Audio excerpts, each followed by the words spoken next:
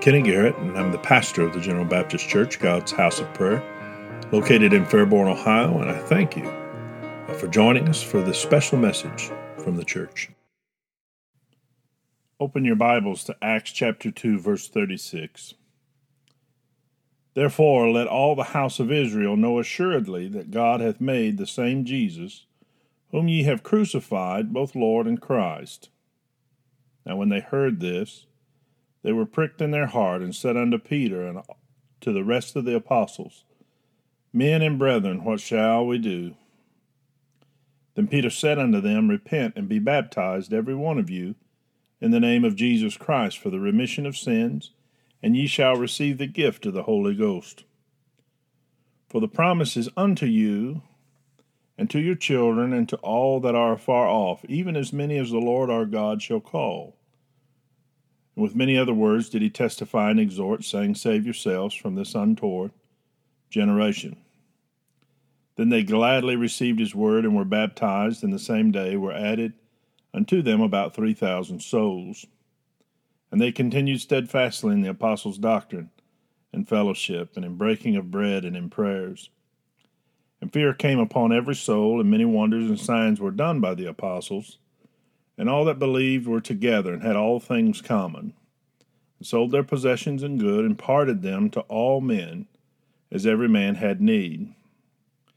And they continuing daily with one accord in the temple, and breaking bread from house to house, did eat their meat with gladness and singleness of heart, praising God, and having favor with all the people. And the Lord added to the church daily such as should be saved. Today, as we look through those Bible verses, we understand that Peter's preaching the gospel message on that day of Pentecost, telling them the good news of Christ.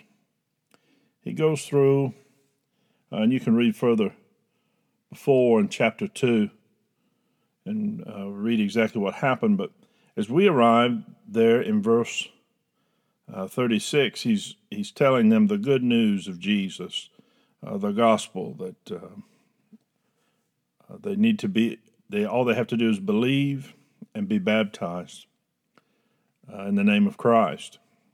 Then we go into verse 41 and we start to get into an historical what happened that day. And first picture of the early church. There in 41, it says, And they that gladly received his word were baptized, and the same day were added about 3,000 souls, and that the church continued steadfastly in the apostles' doctrine and fellowship, and in breaking of bread and in prayers. So it gives us just a small snapshot of what the early church was doing, and this group of believers, a large group, 3,000 souls, were doing at this time. We get into verse 44 and verse 45, and it sounds, if you're older and listening to us, it sounds a little like socialism or communism.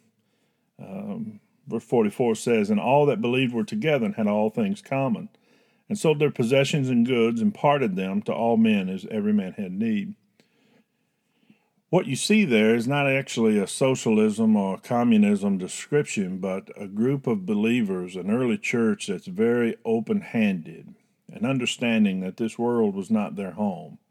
And once you believe in Christ and develop a relationship and you understand that there's much more in this world around us other than what we own and the materialistic things in our lives, that there's so many more things that are important to each and every one of us, eternal life and a God that loves us and a higher purpose and a higher calling.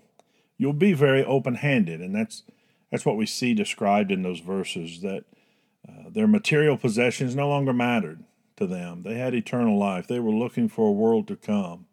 In the Old Testament, it's described as looking for a city. And there's a wonderful hymn come out of, I think it was Oklahoma sometime, many years ago, Looking for a City. And that's really the what you find there in verse 44 and 45 is the result of a Christian's attitude and eyes pointed toward a world to come as you lose your ties to this materialistic world that we live in, and things here don't have the same pull and weight that they used to. But where we want to spend our time for this study is down in verse 46 and 47. 46 says, "And they, continuing daily with one accord in the temple, and breaking bread from house to house, did eat their meat with gladness and singleness of heart, praising God and having favor with all the people. And the Lord added to the church daily such as should be saved." So in verse 46, we see this first early church, these first Christians, continuing daily with one accord in the temple, one accord in the temple, breaking bread from house to house, did eat their meat with gladness and singleness of heart. This snapshot of the early church is to the utmost important to us today as we look forward into a worldly life here that's not like it was before this crisis that we're now living through. Before this pandemic started, we had been doing things much like we had always done. Our church services were Wednesday night, Sunday morning, Sunday night. We fell into that routine, and during this lockdown where everyone's quarantined and sheltering in their homes, the church as a whole throughout the world has come up with some innovative ways to continue worshiping together and providing that bit of community. But as we gear up now, we're looking and planning for the time that the church actually reopens physically, the physical building. Here very quickly. It'll happen in the next week and a half or so. And as I've talked to the trustees and getting prepared and working towards that, it's these two verses that are in the back of my mind and driving our plans. You see, in that first portion there, verse 46, continuing daily with one accord in the temple, describes a group of Christians that are worshiping God so that their time together in the temple is devoted to God. It's a time away from their day in, day out lives where they devote to their Creator. That's of the utmost importance to us as Christians today. Coming together in the house of God as the people of God and worshiping Him on a regular basis is something that we should be doing, and the drive is in us all to do that, and we want very much to do that. And I can't wait to come together again as a church. But also then in verse 46, it goes on to say, breaking bread from house to house, did eat their meat with gladness and singleness of heart. When you look at the end part of that verse, gladness and singleness of heart, and the activity that they're doing, breaking bread from house to house and eating their meat, you see a group of people and a group of Christians, a people of God that are not only devoting time to God, but devoting time to each other. Now that in our modern world was a little bit difficult before the pandemic crisis that we're going through, and it's going to be even harder on the other side. If you're with us physically up at the General Baptist Church on Vine Street there in Fairborn, you'll know that after every Sunday morning service, we have a fellowship lunch where we do exactly that. We don't exactly go house to house, but we break bread and we eat our meat and we devote our time there to one another. Knowing each other and being known by each other, we're able to come alongside and be a part of each other's lives. And it's an integral part of who we are and our identity in Christ, that we are the people of God there on Vine Street. So what that looks like coming forward after this, I'm not exactly sure, but I know that we're still charged as a church with being glad and having singleness of heart, that we're all still together. Even though we might be socially distanced physically, we still have to find a way to communicate with each other so that we're involved in each other's lives and we have that singleness of heart and that gladness for who we are. Now, it might be a little more difficult in the future with the recommendations that the CDC handles, but that's only because this is unprecedented in our lifetime.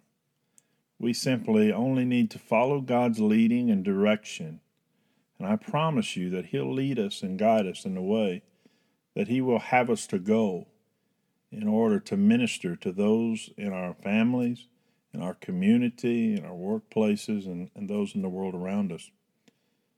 I've already seen the challenges that we face with phone calls to the church and news of illness throughout our community.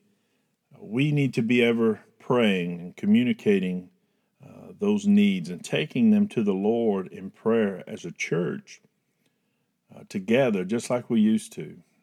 Again, we'll find a way to do that. I think technology will be a helpful tool in that.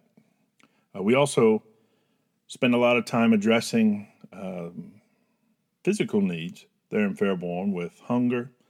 We've stepped up. We've delivered some lunch meat. Yesterday we had a soup bean and cornbread giveaway to the community, just as a way, as this thing has drug on. You might find yourself sick of eating your own cooking or possibly not being able to get out to the store. So we made some deliveries and we had some people stop by the church.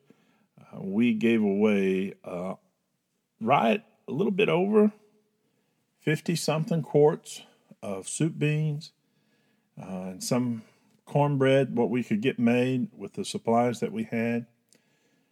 So that's a wonderful, wonderful thing. And it's part of us having favor with all people. You see that in verse 47.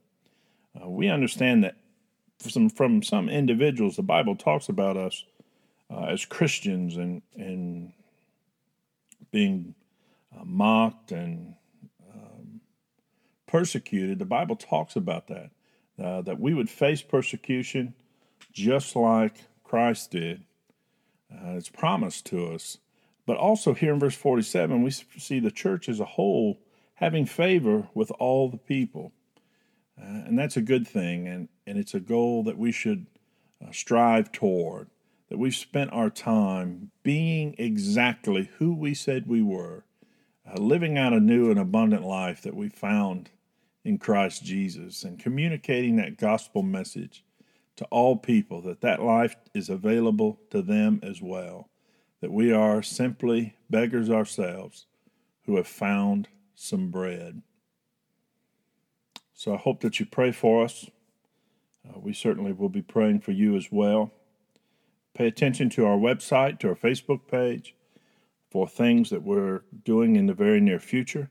If you're a member of the General Baptist Church there in Fairborn, you'll find some mailing coming within this week detailing exactly how we'll go about opening the church. And I want to urge you, lastly, with a bit of caution.